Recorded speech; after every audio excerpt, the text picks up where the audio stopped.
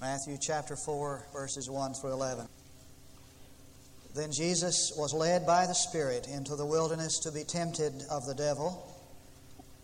And after he had fasted 40 days and 40 nights, he then became hungry.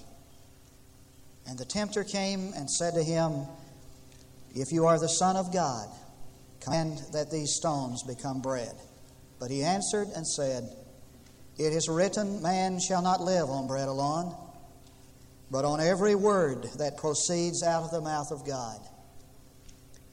Then the devil took him into a holy city, and he had him stand on the pinnacle of the temple, and said to him, "If you are the Son of God, throw yourself down, for it is written, He will give His angels charge concerning you, and on their hands they will bear you up, lest you strike your foot against a stone." Jesus said to him, "On the other hand, it is written, You shall not tempt the Lord your God." That is, you shall not put the Lord your God to the test. Again, the devil took him to a very high mountain and showed him all the kingdoms of the world and their glory. And he said to him, "All these things will I give you, if you'll fall down and worship me." Jesus said to him, "Begone, Satan, for it is written, You shall worship the Lord your God, and serve Him only." Then the devil left him, and behold, angels came and began to minister to him.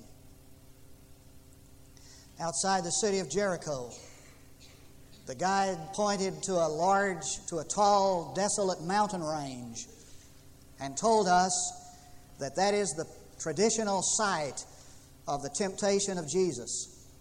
On this highest mountain, in that desolate mountain range, you could see the walls of a Roman Catholic monastery, the place where Jesus was tempted by Satan. The next day we stood on another mount, the Mount of Megiddo, and we looked down over the fertile Jezreel Valley, on the plain of the Via Maris, the valley, the road that connects the Mediterranean eastern world with the west. And the guide reminded us of the great battles of history that were fought on the plain of Jezreel, and reminded us that many believe that the last great battle that is ever fought will be fought on that battlefield, the so-called Battle of Armageddon, and said, "On this valley that you see today has been fought the most important battle in the history of man." He really wasn't that accurate. The most important battle fought in the history of man, the battlefield for that battle we saw the day before. It was in that valley of temptation where Jesus and Satan went into combat in that holy and unholy war. As a matter of fact, the history of man is the history of a war, an invisible war between God and Satan. And that war goes on, and man is the battlefield. For the Bible says that man was created a moral agent. That means that he has the ability to choose right from wrong. God did not make him as the other animals. He made him distinctive. And that distinctiveness is that man has the ability to choose whom he will love and serve. And so God has sought the allegiance of man and seeks the love and the allegiance of man. And Satan seeks the allegiance of man. And man is pulled between the love of God and the allurement of Satan. Now, what is the strategy that Satan uses, his method to cause men to follow him, to get men to turn their back on God and give their love and allegiance to Him? Well, this text tells us. As a matter of fact, the most important part or point in this text is not just that Jesus establishes the fact that the devil is a real personality and being, but the important point of this text is that he exposes the devil's method of operation, his MO, his method of operation. For what Jesus did when he encountered Satan in the wilderness was to drag the devil out into the light and expose his method of operation, the way he tempts man. how he gets man to follow him. And he has 3 bullets in his gun. Only 3 ways that he can attack man or tempt man. As a matter of fact, when Luke finishes his account of the temptation of Jesus, he says, and when the devil ended his temptation, he left. Now, it doesn't mean that the devil never tempted Jesus again. It doesn't mean that. It means that he exhausted every means at his disposal of temptation. He shot his gun. He shot the bullets out of his gun. For there are only 3 ways that the devil tempts man. Now, they may take various forms and colors and faces, but they're all the same. How does he tempt man? The same way he tempted Eve in the garden. The same way he tempted Jesus in the wilderness. Number 1, he appeals to our physical appetites, to our physical desires. And I suppose that man sins more in this way than in any other way. It works so well with Eve. I mean, that fruit looks so good. It appealed to her senses. It was attractive to her eyes. It smelled good. It touched well. It must have tasted delicious. It appealed to her senses. It made her mouth water. She wanted that. It was attractive to her. So here is Jesus out in the wilderness for 40 days and nights without food, fasting. And when the end of the 40 days and nights came, he was hungry. And Satan comes to him and says, here are these stones. They even look like bread, loaves of bread. Here are these stones. Turn them into bread. His mouth must have watered. He was hungry. How cunning, how innocent Satan is. I mean, there's nothing wrong with a man making bread. There's nothing wrong with a man satisfying his hunger. It would be foolish for a man to starve himself to death.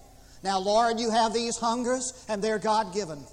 Now, Jesus, you have these powers, and they're God-given. There's nothing sinful about using the ability that God has given you to satisfy a hunger that God has given you. There's nothing wrong with making bread. There's nothing wrong with satisfying hunger, except one thing.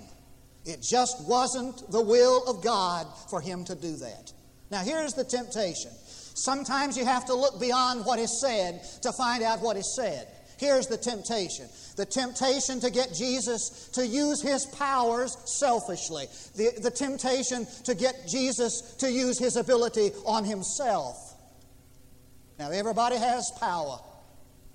You may not have the ability this morning to say to stones, be made bread, and they're bread. But everybody has some power. And everybody has some ability, and everybody has some talent, God-given power and ability and talent. The big question is, how are you going to use that power? How are you going to use the ability and the talent?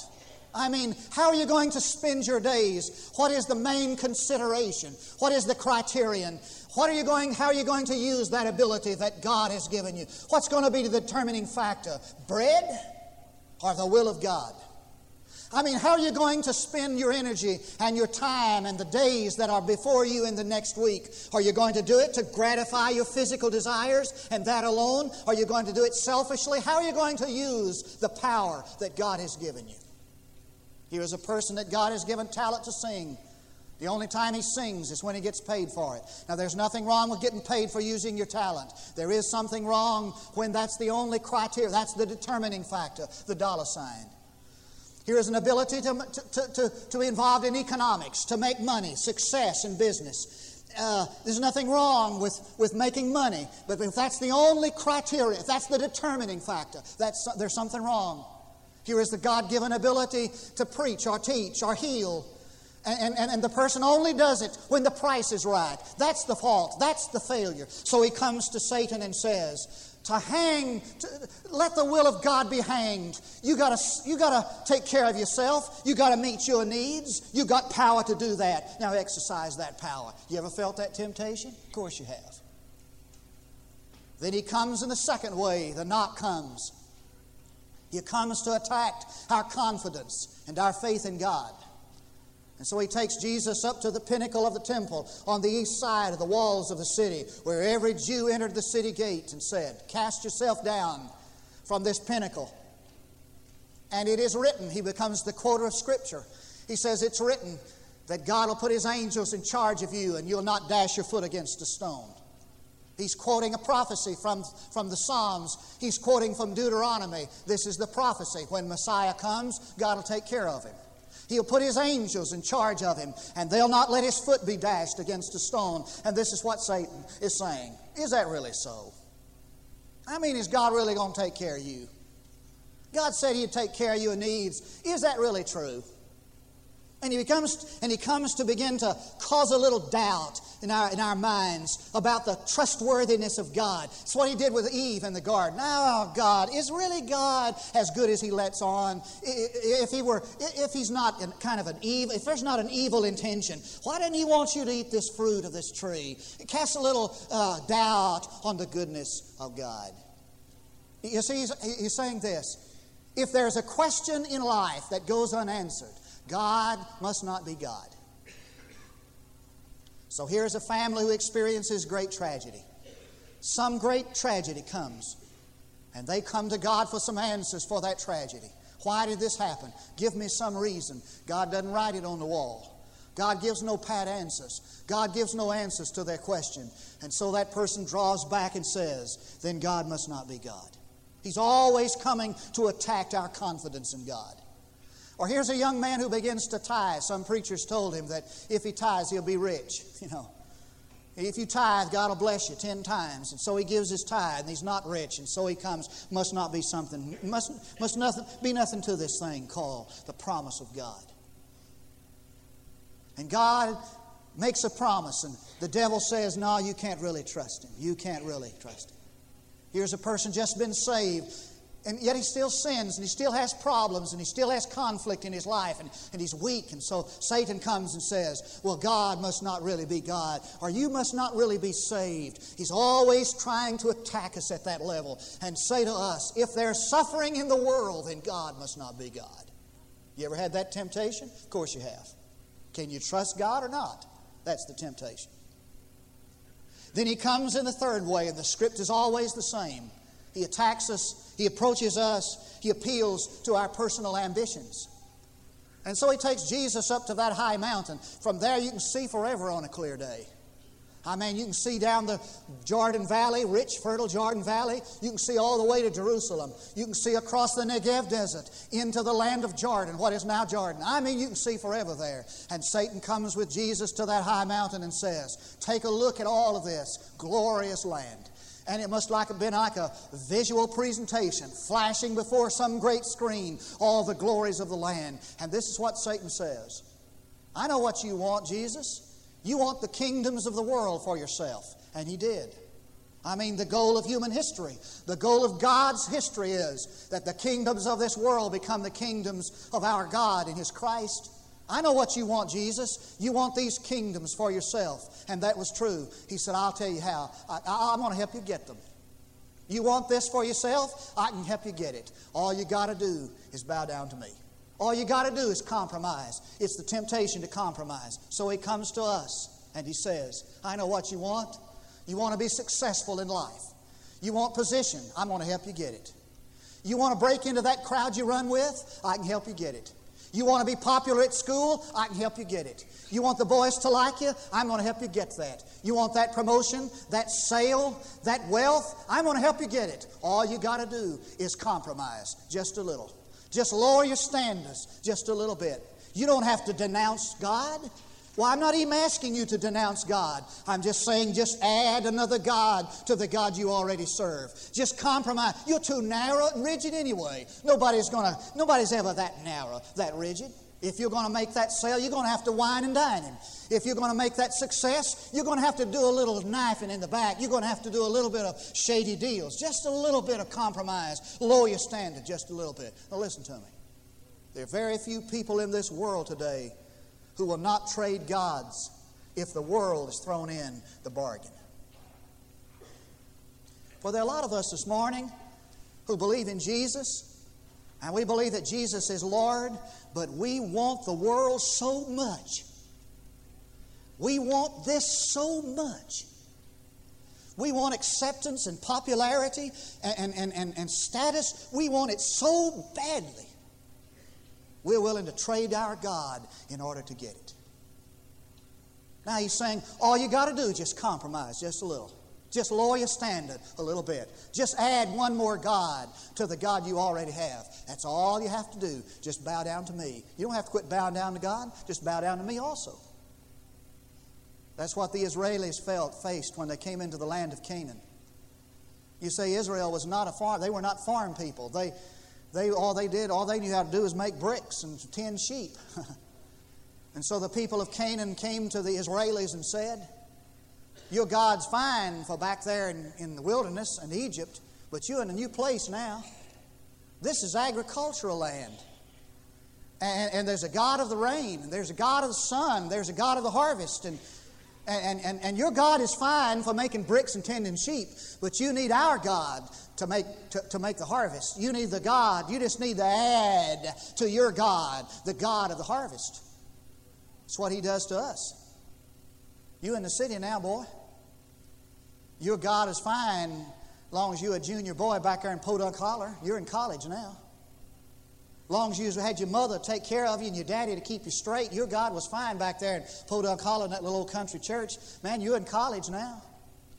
You're in the city now. You're big now. You're grown up now. You're in the business in the marketplace now. Your God's not good for there. You need another God for that.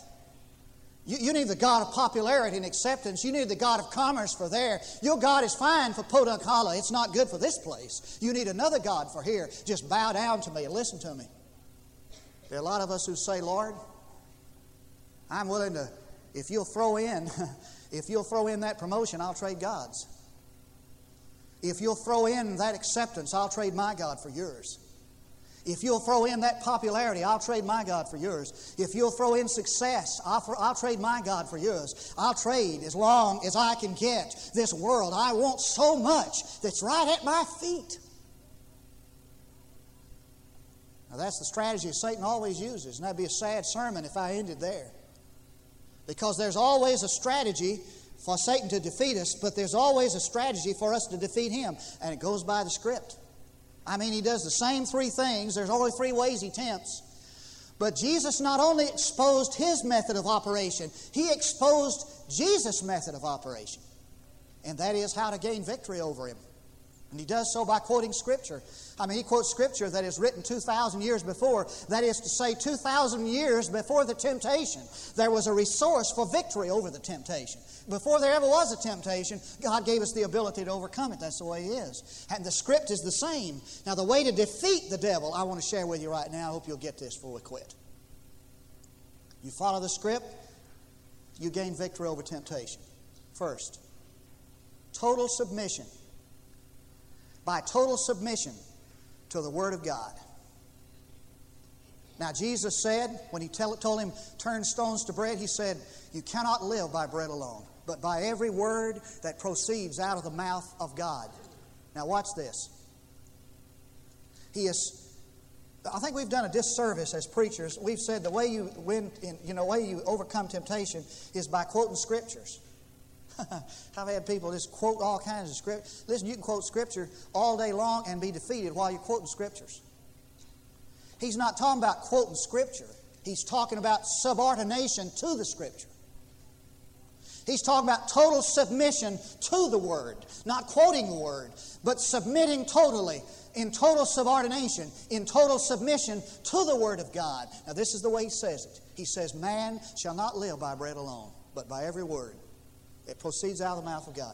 You see, the world has a shallow concept of how life is, how we live. The world's concept is that you stay alive by nourishing yourself.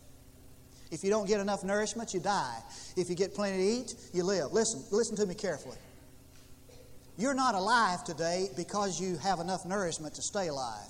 You're alive today because God has decreed for you to be alive. Oh, somebody surely would get sparked with that thought. I mean, you're not alive today and well because you went to some doctor and he performed an operation, even though God uses physicians to do His work. Your hands are not in the doctor's hands. Your hands are in God's hands. And you're not alive today because you have enough nourishment and enough medical treatment and care. You're alive today because God decreed for you to be alive. He said His word for you to be alive. I mean, a man can die on a full stomach. He can die at a doctor's office. We are here not because of the bread. We're here because of His decree. Now, the people out in the wilderness, and by the way, that's where all of these answers came from. It came from their experience in the wilderness wanderings. The people out in the wilderness thought, we don't have enough bread, therefore we're going to die. They went to Pastor Moses and they said, Pastor, you got us out in this mess. There's not any food in the pantry. There's not any bread in the refrigerator or meat wherever you keep it. There's not any, you got us in this building program and we can't meet the debt. We're going to die. We're going to perish. We're going to lose it. You know what God was trying to get them to see? I hope you get this. He's trying to get them to see that they're not going to live or die in the wilderness on the basis of bread. They're going to live and die in the wilderness on the basis of His decree, whether they live or die. They're in His hands. So are we. Man does not live by bread alone, but by every word that proceeds out of the mouth of God. Now, you know what that means? Now, watch this. If I believe this morning that my life is dependent upon the satisfaction of my physical appetites, if I believe this morning that the way I'm happy is the satisfaction of my physical appetites, that my happiness is dependent upon my having bread, you know what I'm going to put first? I'm going to put the satisfaction of my physical appetites first. But if somehow I grasp the fact this morning that my life is dependent upon God, upon His decree, what comes out of His mouth, then who am I going to put first? If my happiness is dependent upon Him, who am I going to put first? I'm going to put God first. That's what Jesus meant in the Sermon on the Mount when He said, stop tearing yourself to pieces with anxiety. Stop worrying about how you're going to clothe yourself and feed yourself. He said, I'm going to take care of that. That's not your business. That's my business. Therefore, you seek first the kingdom of God and His righteousness, and all these things will be added unto you. Jesus just said to the devil, hey, I'm not dependent upon bread for my life. I'm dependent upon the Father. You ever learned that lesson? Second strategy that Jesus used to defeat Satan. Not just total subordination to His word, but total submission to His will. Now watch this. He came up there to the pinnacle of that temple and said, jump off that temple and God will sustain you. And Jesus said, it is written, you will not tempt, you will not put the Lord to the test. And he was quoting from the wilderness experience again. And Paul even helps us to see that out there in that wilderness, they tempted God. You know what they were doing? They questioned God's goodness. They questioned God's power. They questioned God's ability. They questioned His existence. And he said, you can't do it. You mustn't do that. Man cannot tempt the Lord. Man must trust the Lord. Now, what does it mean to tempt the Lord? I want you to get this. This is what it means. It means to presume upon God's goodness. It means to take advantage of our relationship. I said Wednesday night, and I think it's true, that some of us just take advantage of our relationship to God. If Jesus had jumped off that pinnacle of that temple, just to see if God would take care of him, you know what he'd be doing? He'd be taking advantage of his relationship with God. He'd be presuming upon God's goodness. That's what we do. I got a feeling a lot of us in the world look at the world and say, man, I'd like to do that. Boy, it looks like so much fun. Man, I'd like to do that. I want that so badly. You know what? That's really not God's will for me. But I think I'm going to do it anyway because I can always get forgiveness. I think I'm going to do that. I know it's not right for me to do that. I know it's not God's will for me to do that. This is our rationale. This is our thought. But I'm going to do it. After all I've got to do is just ask God to forgive me, and He'll forgive me. You know what that is? That's taking advantage of your relationship with God. That's a serious sin. It's what Micah talked about when he said, and the people say, we can rob and we can steal and we can plunder, and it doesn't matter, for God is among us. It doesn't matter. We can do whatever we want to. God's among us. He's going to forgive us. It's what Jeremiah meant when he said, "You've made my house into a den of thieves." Speaking the voice of God. You've made my house into a den of thieves. You know what a den of thieves is? It's a place where people run to hide for security, safety. You ever been to Robbers Cave? Robbers Cave's over here in eastern Oklahoma, I'm told. I've never been there, but I don't know whether it was really a robber's cave or somebody just dug a hole in the ground and said this is a robber's cave and started charging folks. But nevertheless, a robber's cave. And you know what robber's den is, robber's cave is? It's a place where robbers fled. They'd go out and knock over a bank or rob a stagecoach or steal a ranch from a poor widow. They'd head for robber's cave. And they'd get inside robber's cave and they found security there and safety there. Oh, hear me. God said, "This is what you do as my people. You go out during the week and you plunder and you rob and you cheat. And you're dishonest and you sin and you run to the house of God on the Sabbath day and you say, God's not going to hurt us here. God's not going to bother us here. You've made my house a robber's den where you flee for security. You're using my relationship. You're presuming upon my goodness. You're taking advantage of my relationship. It's terrible sin. Are you guilty of it?" Then there's a third strategy, and I'm through. By total submission, not just to the Word of God and the will of God, but total submission to the worship of God. He said, "It is written that you worship the Lord God and Him only serve." Let me tell you something. You serve the God you worship. "Thou shalt worship the Lord your God, and Him only shall you serve." You know what worship is? I hope you can get this definition, for I have a feeling when you leave this morning you're going to say, "I worshiped the Lord today. I worshiped." And we think that worship is coming inside of a warm building, singing a couple of hymns and listening to somebody preach. That's not worship. This is what worship is. Worship is putting God first in every area of your life. Worship is putting God first in every area of your life. So you can worship this afternoon and tonight. Put a little heavy stuff on you. Tonight and tomorrow and the next day. And not even be in this building. It's putting God first in every area of your life. And this is the central issue. You see, the central lesson to learn is this: that so many of us want to possess two things that exclude each other. Let me illustrate what I'm saying. I want to be a fat, undisciplined athlete. You can't be both. You have to choose. I want to be an easygoing drifter and a successful physician, but I can't be both. They exclude each other. I've got to choose.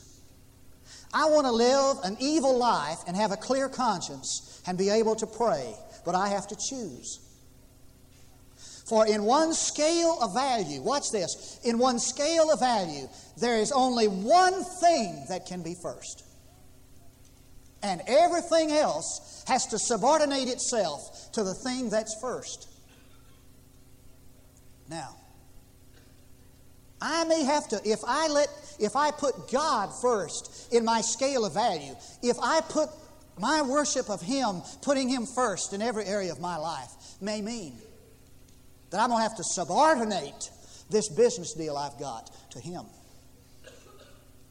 It may mean that I can't be as popular as I want to be in school. I may have to subordinate popularity to my commitment to God. It may mean that I might not be as successful in life as I mean to be successful or want to be successful. I may have to subordinate what I call success to Him. For in one scale of value, there is only one thing that can be first.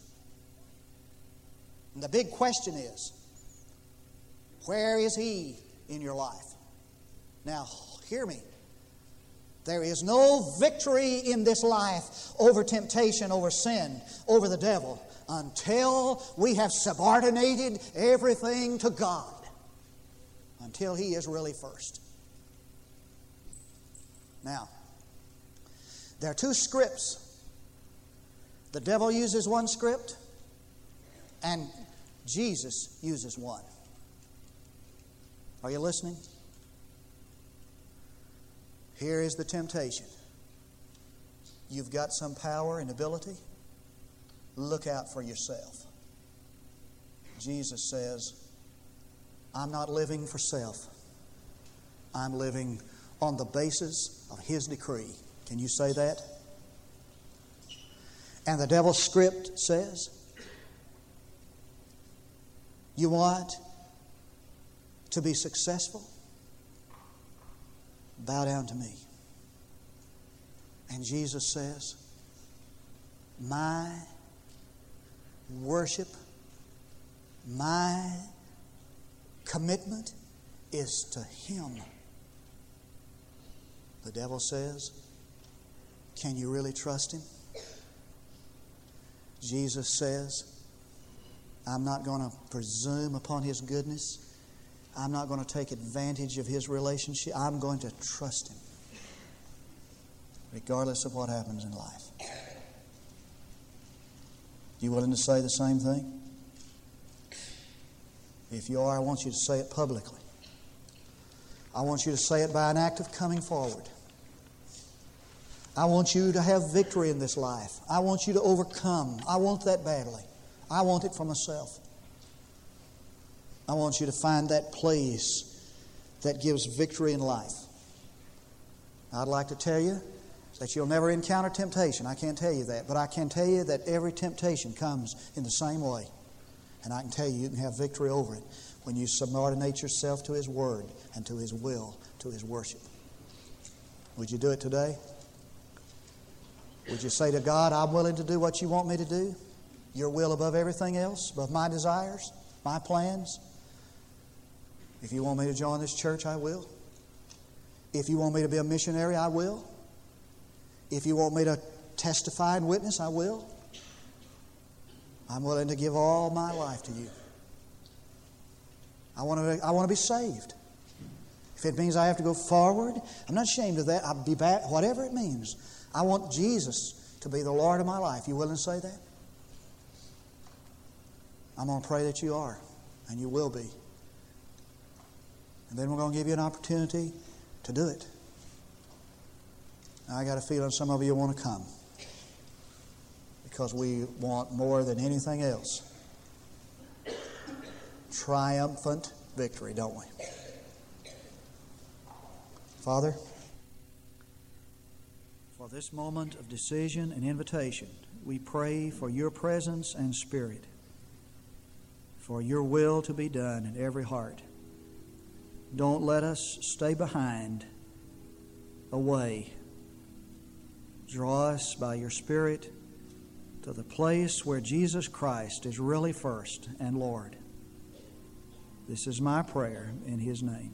Now, in the spirit of prayer, would you stand? And if God leads you to come, you come on the first word of this song. Right now, you come.